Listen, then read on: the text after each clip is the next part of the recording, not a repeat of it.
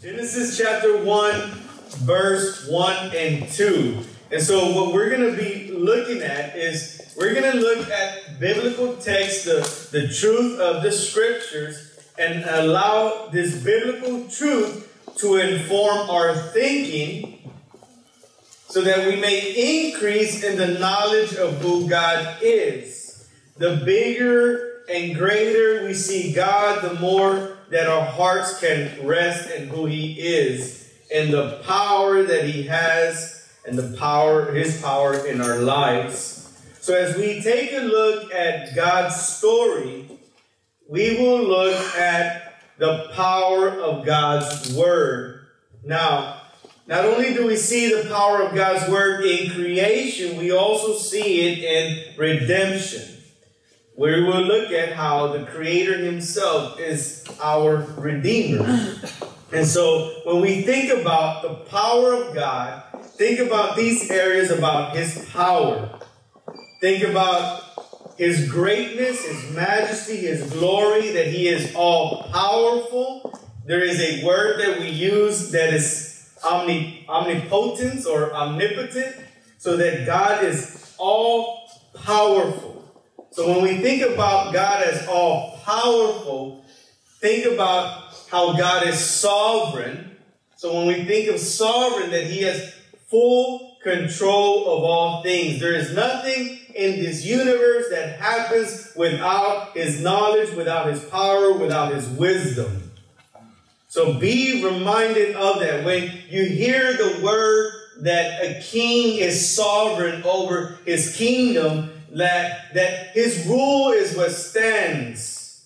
He has full control over everything that takes place. So if He says that let's raise up an army and we go forward, that's what happens. And so when we think about God, He is King of the universe. He is sovereign over His own universe.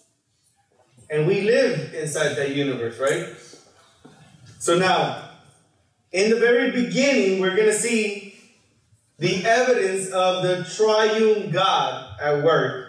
Look at what it says. In the beginning, God created the heavens and the earth. The earth was without form and void, and darkness was over the face of the deep, and the Spirit of God was hovering over the face of the waters. Verse 3.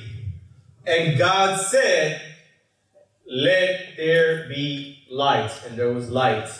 So this is in creation account. In creation account, we see the Father creating. We see the work of the Holy Spirit as He's hovering over the waters. Then we also see in verse 3 that it says, God said, "Let there be light." When we go to John chapter 1, verse 1, who knows that verse? John 1:1. And the beginning was the Word, and the Word was with God, and the Word was God. And so that's in reference to who? Jesus being the Word. Follow with me. So all things are created through Jesus and for Jesus. And so when you hear the spoken word of God here, it says God said, the spoken word of God. That is, through Jesus, He is creating all things.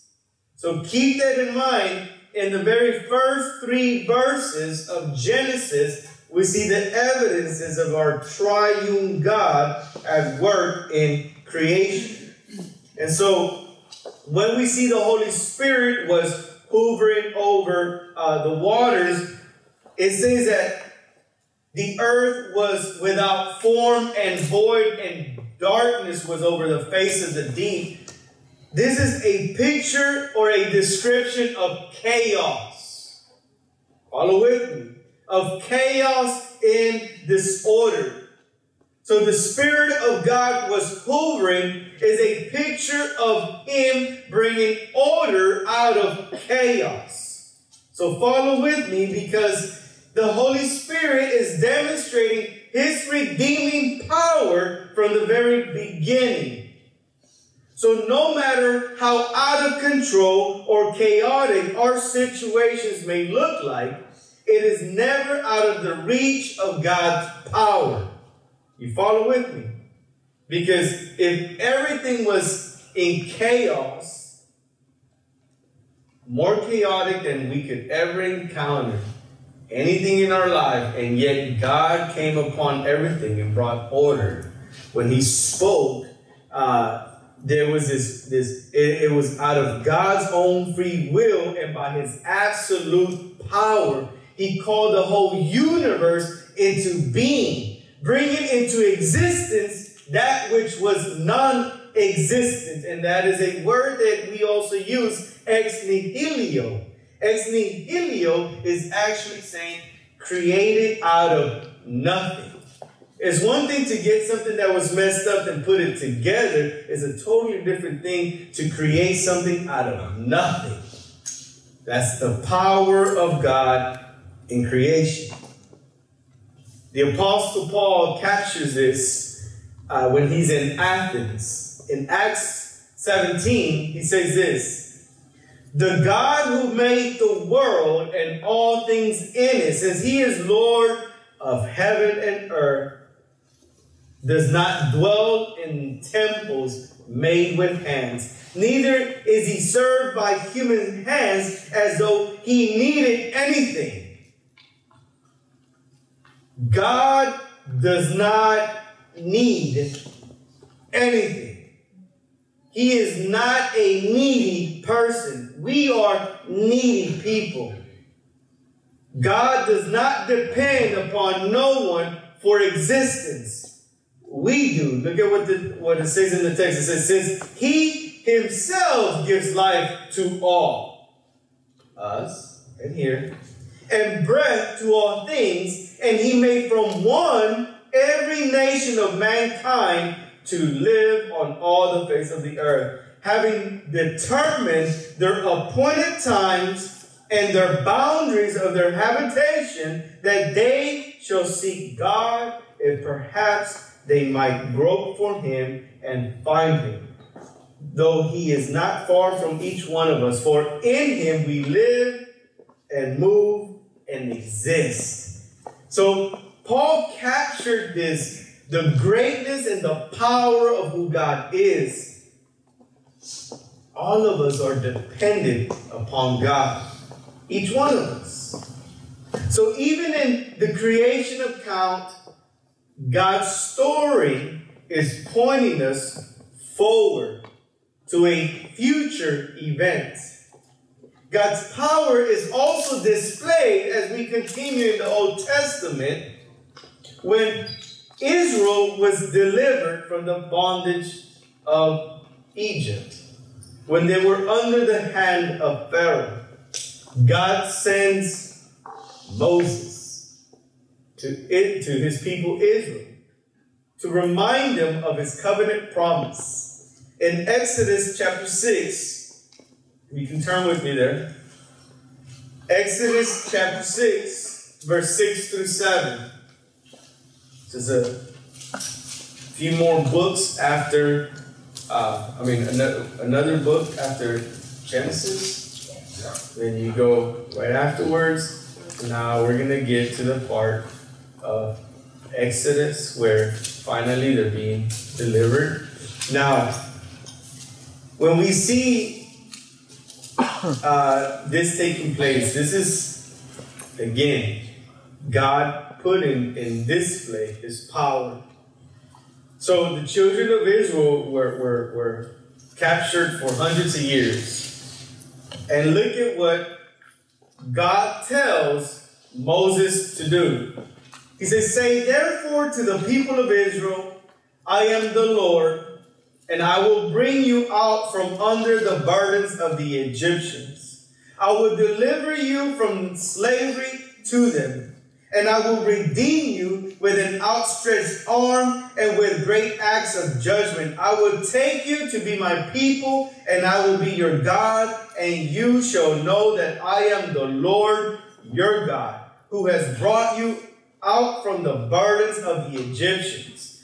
Nowhere in here in the text do we see that the Israelites had power in themselves to deliver themselves. It was God who was always saying, I will do this, I will do that, I will deliver you. Again, pointing to us that it is God who has the power.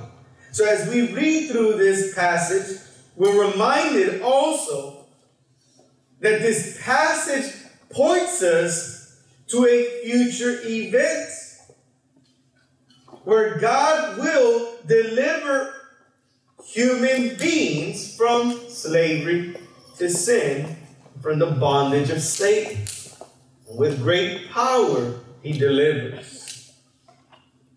So there's plenty of stories that we see in the Old Testament. We're reminded of David and Goliath. We're reminded of that story. We're reminded of Samson. We're reminded of Elijah when he prayed for rain. All these stories through the Old Testament are a reminder to us of the power of God, of the greatness of God. But just like the Israelites, when they were delivered from the hand of Pharaoh, what was the next thing they were confronted with? The Red Sea.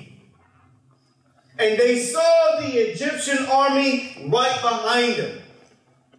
And did they begin to worship God at that moment? No. Man, they depended on it for real. Yeah. And so what begins to happen there is that they're trembling with fear, and Moses reminds them again of the promise of God, and he cries out to God, and God delivers them. And they go through the Red Sea. They just see the Red Sea parted before their eyes. They experience such a miraculous power of God delivering them. They cross the Red Sea and they get to the next chapter in their life, which is the wilderness. Now, in the wilderness, were they celebrating and worshiping God? No. Again, they began once again to murmur and complain. And so what begins to happen here? They begin to doubt the power of God. Bro, they just got delivered from the hand of the Egyptians. The Red Sea swallowed the Egyptian army. And again they go to this place. And again they began to doubt God. That's what happened in today's society. And that's my next point. Appreciate that, brother. That's what happened in today's because today we begin to do the same. The knowledge of who God is, of his power, of his greatness, goes out the window when something is out of our control. When something is not going our way, how do we begin to behave? When something is not according to the plan that we put together, how do we react? Oh, God not real. There you go. It becomes a distant memory. A distant memory. Pastor Sergio. Can I just say this? I have to say this. We depend on God for materialistic things, the worldly possessions. Well, let me get into the next point, because I'm sure you read my points here. There you go. So, let's give you some examples. So you're making plans. You organize something, put it together, all this effort behind it, and it doesn't go as planned. How do we respond? We are running late. We have to be there by a certain time, and all of a sudden we hit traffic. What about when the kids don't listen?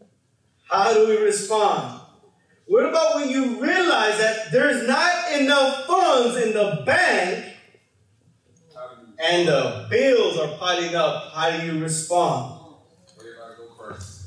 we try to take control. When things get out of our control, they're out of our reach. When circumstances are just beyond our reach, like we can't do nothing about it, what begins to happen is that these circumstances expose our limitations. We're reminded that we're just humans. We're just humans. We see this in just about every area of our lives. When it has to do with careers, jobs, when it has to do with money, when it has to do with relationships, when it has to do with other people's actions, or when it has to do with what others think of us. These efforts to try to take control, they produce something in us. Anxiety, fear, stress. We become real busy, try to get so occupied, but still get nowhere.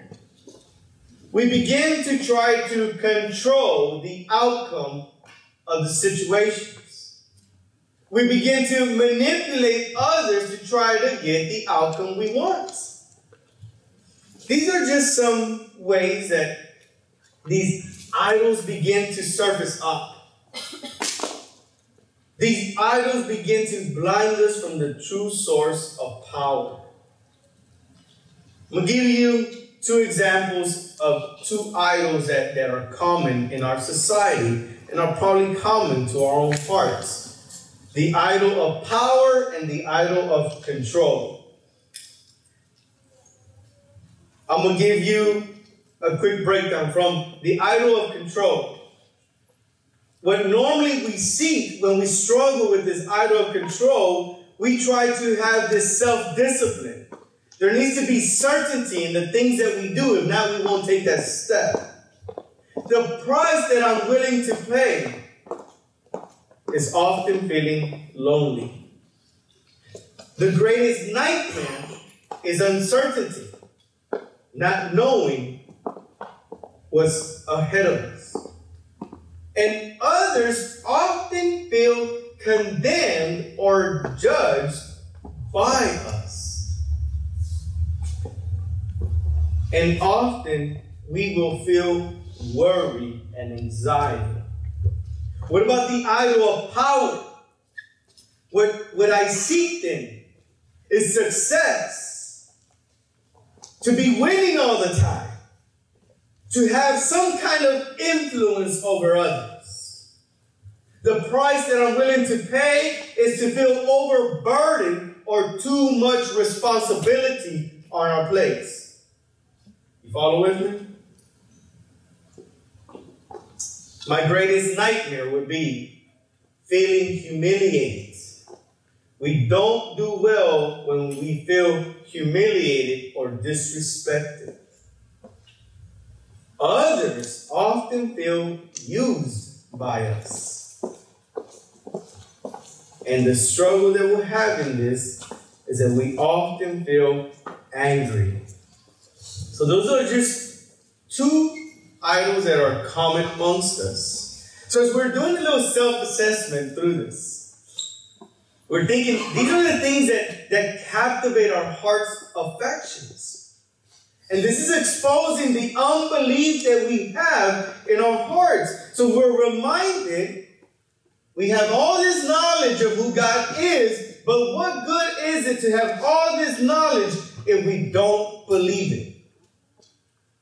We must believe the truth, the reality of who God is. The power that is in His Word, the power in which God has worked all throughout the Old Testament. We see it, but yet when it comes to a situation that we encounter that is out of our control, we have a problem. Right? Houston, we have a problem? Yeah. We struggle. So in the New Testament, When we think about the New Testament, there's nowhere else in God's story where God's power is seen more clearly displayed than in the story of Jesus Christ. Turn with me to 1 Corinthians chapter 1. 1 Corinthians chapter 1. When you're there, you can say, Amen, amen. Praise the Lord. 2 people. All right. Amen. Yeah, there you go. Come on. So this is what the word of the Lord says right here. Chapter 1, verse 22 to 24. For the Jews demand signs and the Greeks seek wisdom. But we preach Christ crucified, a stumbling block to the Jews and folly to the Gentiles. But to those who are called both Jews and Greeks, Christ is the power of who? Christ is the power of God and the wisdom of God. Amen. When we think about the power of God, it is Jesus we should be looking to. Jesus is the power of God. We see this in Hebrews chapter 1. And I'm going to read this text to you because remember when we were talking about in Genesis chapter 1, verse 1, 2, and 3. Keep that story in mind. And now look as I read this text. Hebrews chapter 1, verse 2. But in these last days, He, being God, has spoken to us by His Son, being Jesus Christ, whom He appointed the heir of all things, through whom also He created the world. He is the radiance of the glory of God, the exact imprint of His nature, and He upholds the universe by the power of His word. Let me stop. You see everything around us, the whole universe. Y'all seen like the Discovery Channel and all of that, the whole universe. He holds it together by the power of His word. Jesus holds everything together. If the sun was 1 degree away, we would freeze. 1 degree closer, we would burn up. Like everything is in perfect order. And it is the power of Jesus' word that is holding it together. Now follow with me. I'm going to read something in Colossians. Colossians chapter 1, verse 16. For by Him, being Jesus, all things were created, in heaven and on earth, visible and invisible, whether thrones or dominions or rulers or authorities, all things were created through Him and for Him. And He is before all things, and in Him all things hold together. Again, everything was created through Jesus, and Jesus holds all things together. If you leave from here today, I want you to get a greater picture of the supremacy of Christ, the glory and majesty of Jesus Christ. When we think about the power of God, look to Jesus. A perfect example to us. We look to Jesus. But not only in that, we also see the power of God in Jesus through the virgin birth. We talk about Christmas. Not only that, also that Jesus lived a perfect, sinless life.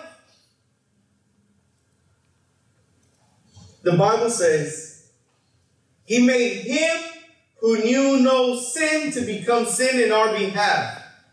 He, being God, made Him, being Jesus, who knew no sin. The word knew comes from the word that is used for conscience.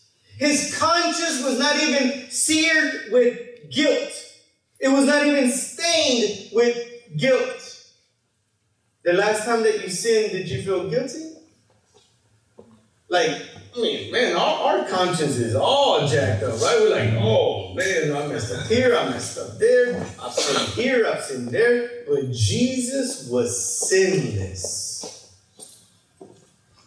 A perfect life that he lived for us.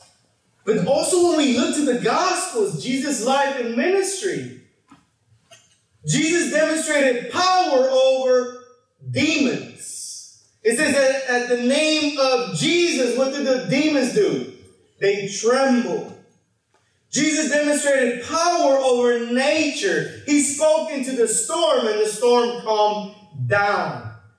Jesus demonstrated power to give life because he told Lazarus, come forth. And Lazarus got up and he came forth. The power of his word. See, all I'm doing, family, is informing us of truth. I'm reminding us because in the same way that the Israelites forgot through the wilderness, so will we forget during our seasons of wilderness. And we all go through them. None of us are exempt from them. I mean, we can say that 2017 was one of the most difficult years that we've had. So much chaos. From Harvey, demolishing so many things, and then all of a sudden, just last week or a week and a half ago, there was snow that came down. We're like, wow, only Houston, right? H-Town right here. All kind of stuff. But what we're looking at, though, is that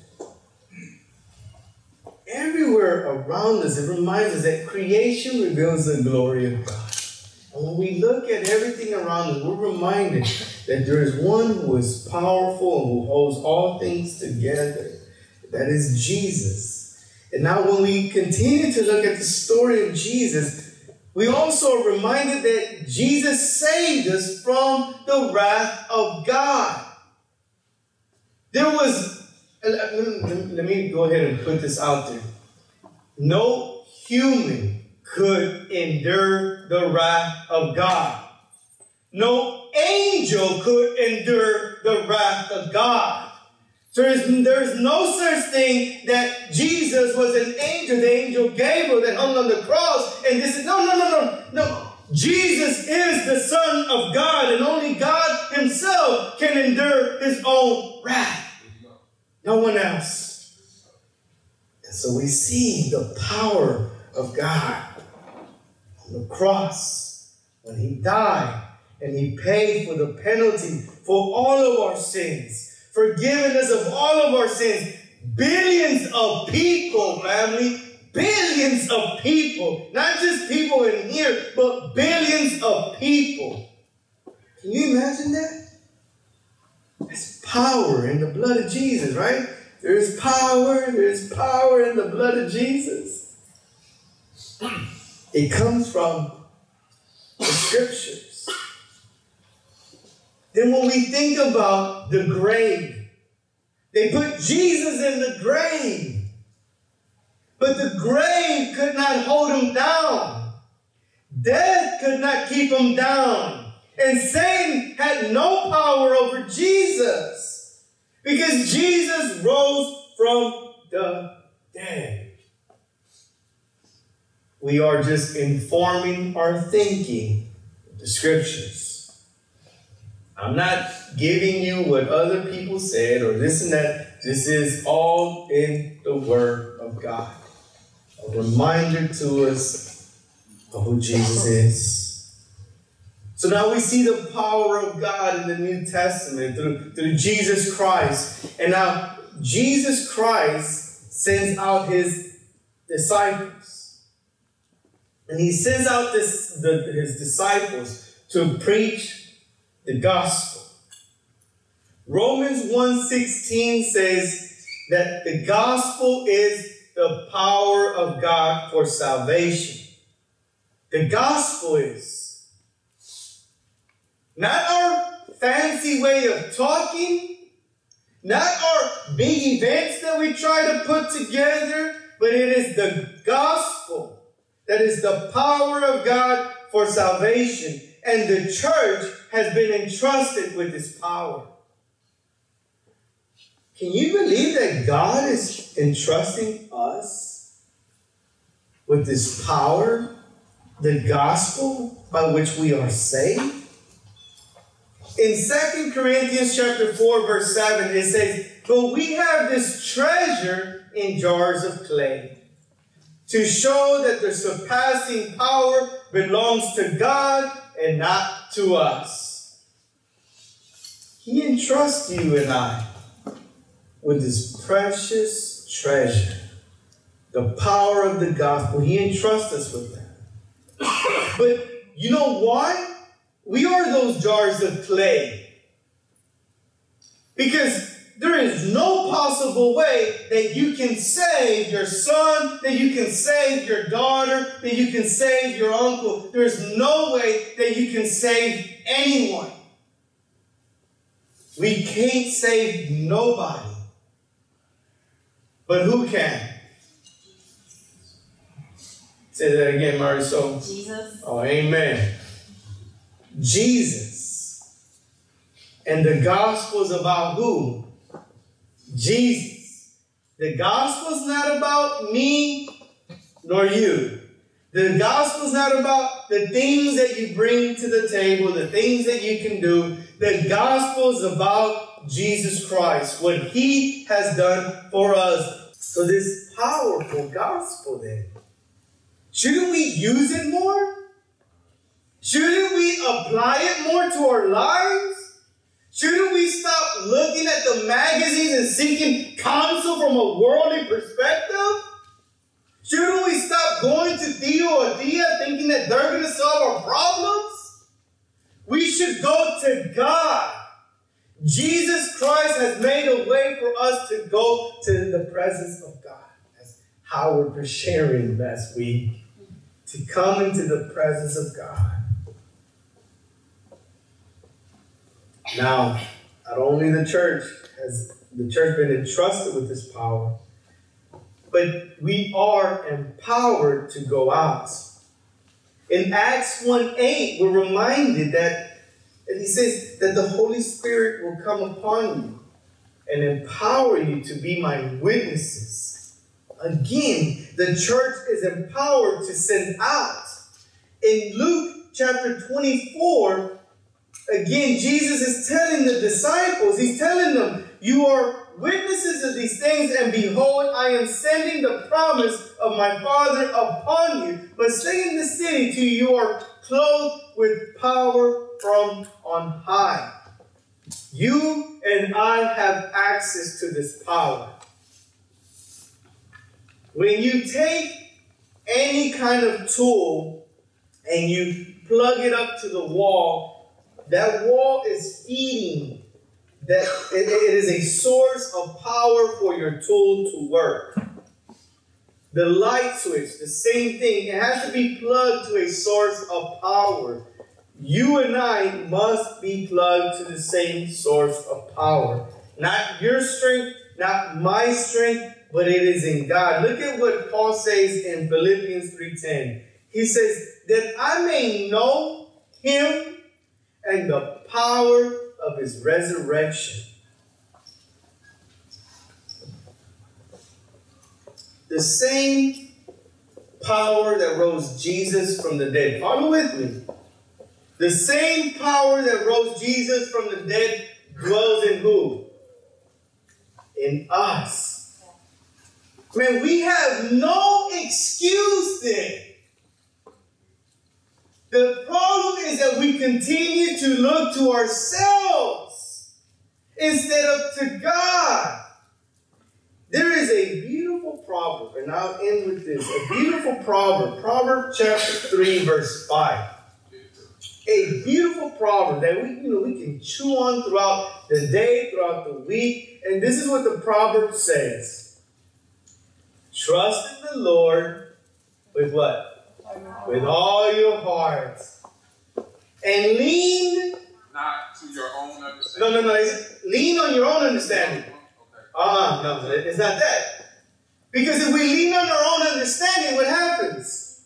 That's why the Bible says, lean not on your own understanding. Because the Bible already knows what we do. What happens when we are challenged by something? We try to figure it out.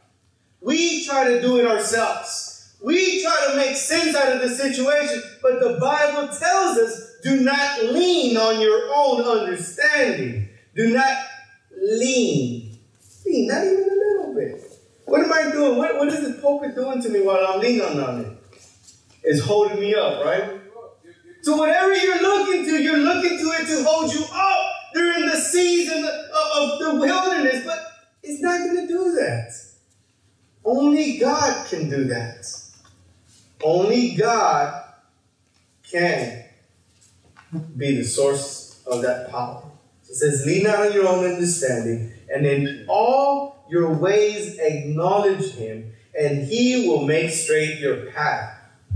Not in some of your ways acknowledge him, not only on the ways that benefit you, but even in the areas that, man, God is calling you to a greater sacrifice. Maybe he's calling you to let go of something else. You're like, Lord, I can't do it, but God has the power to enable you to do it.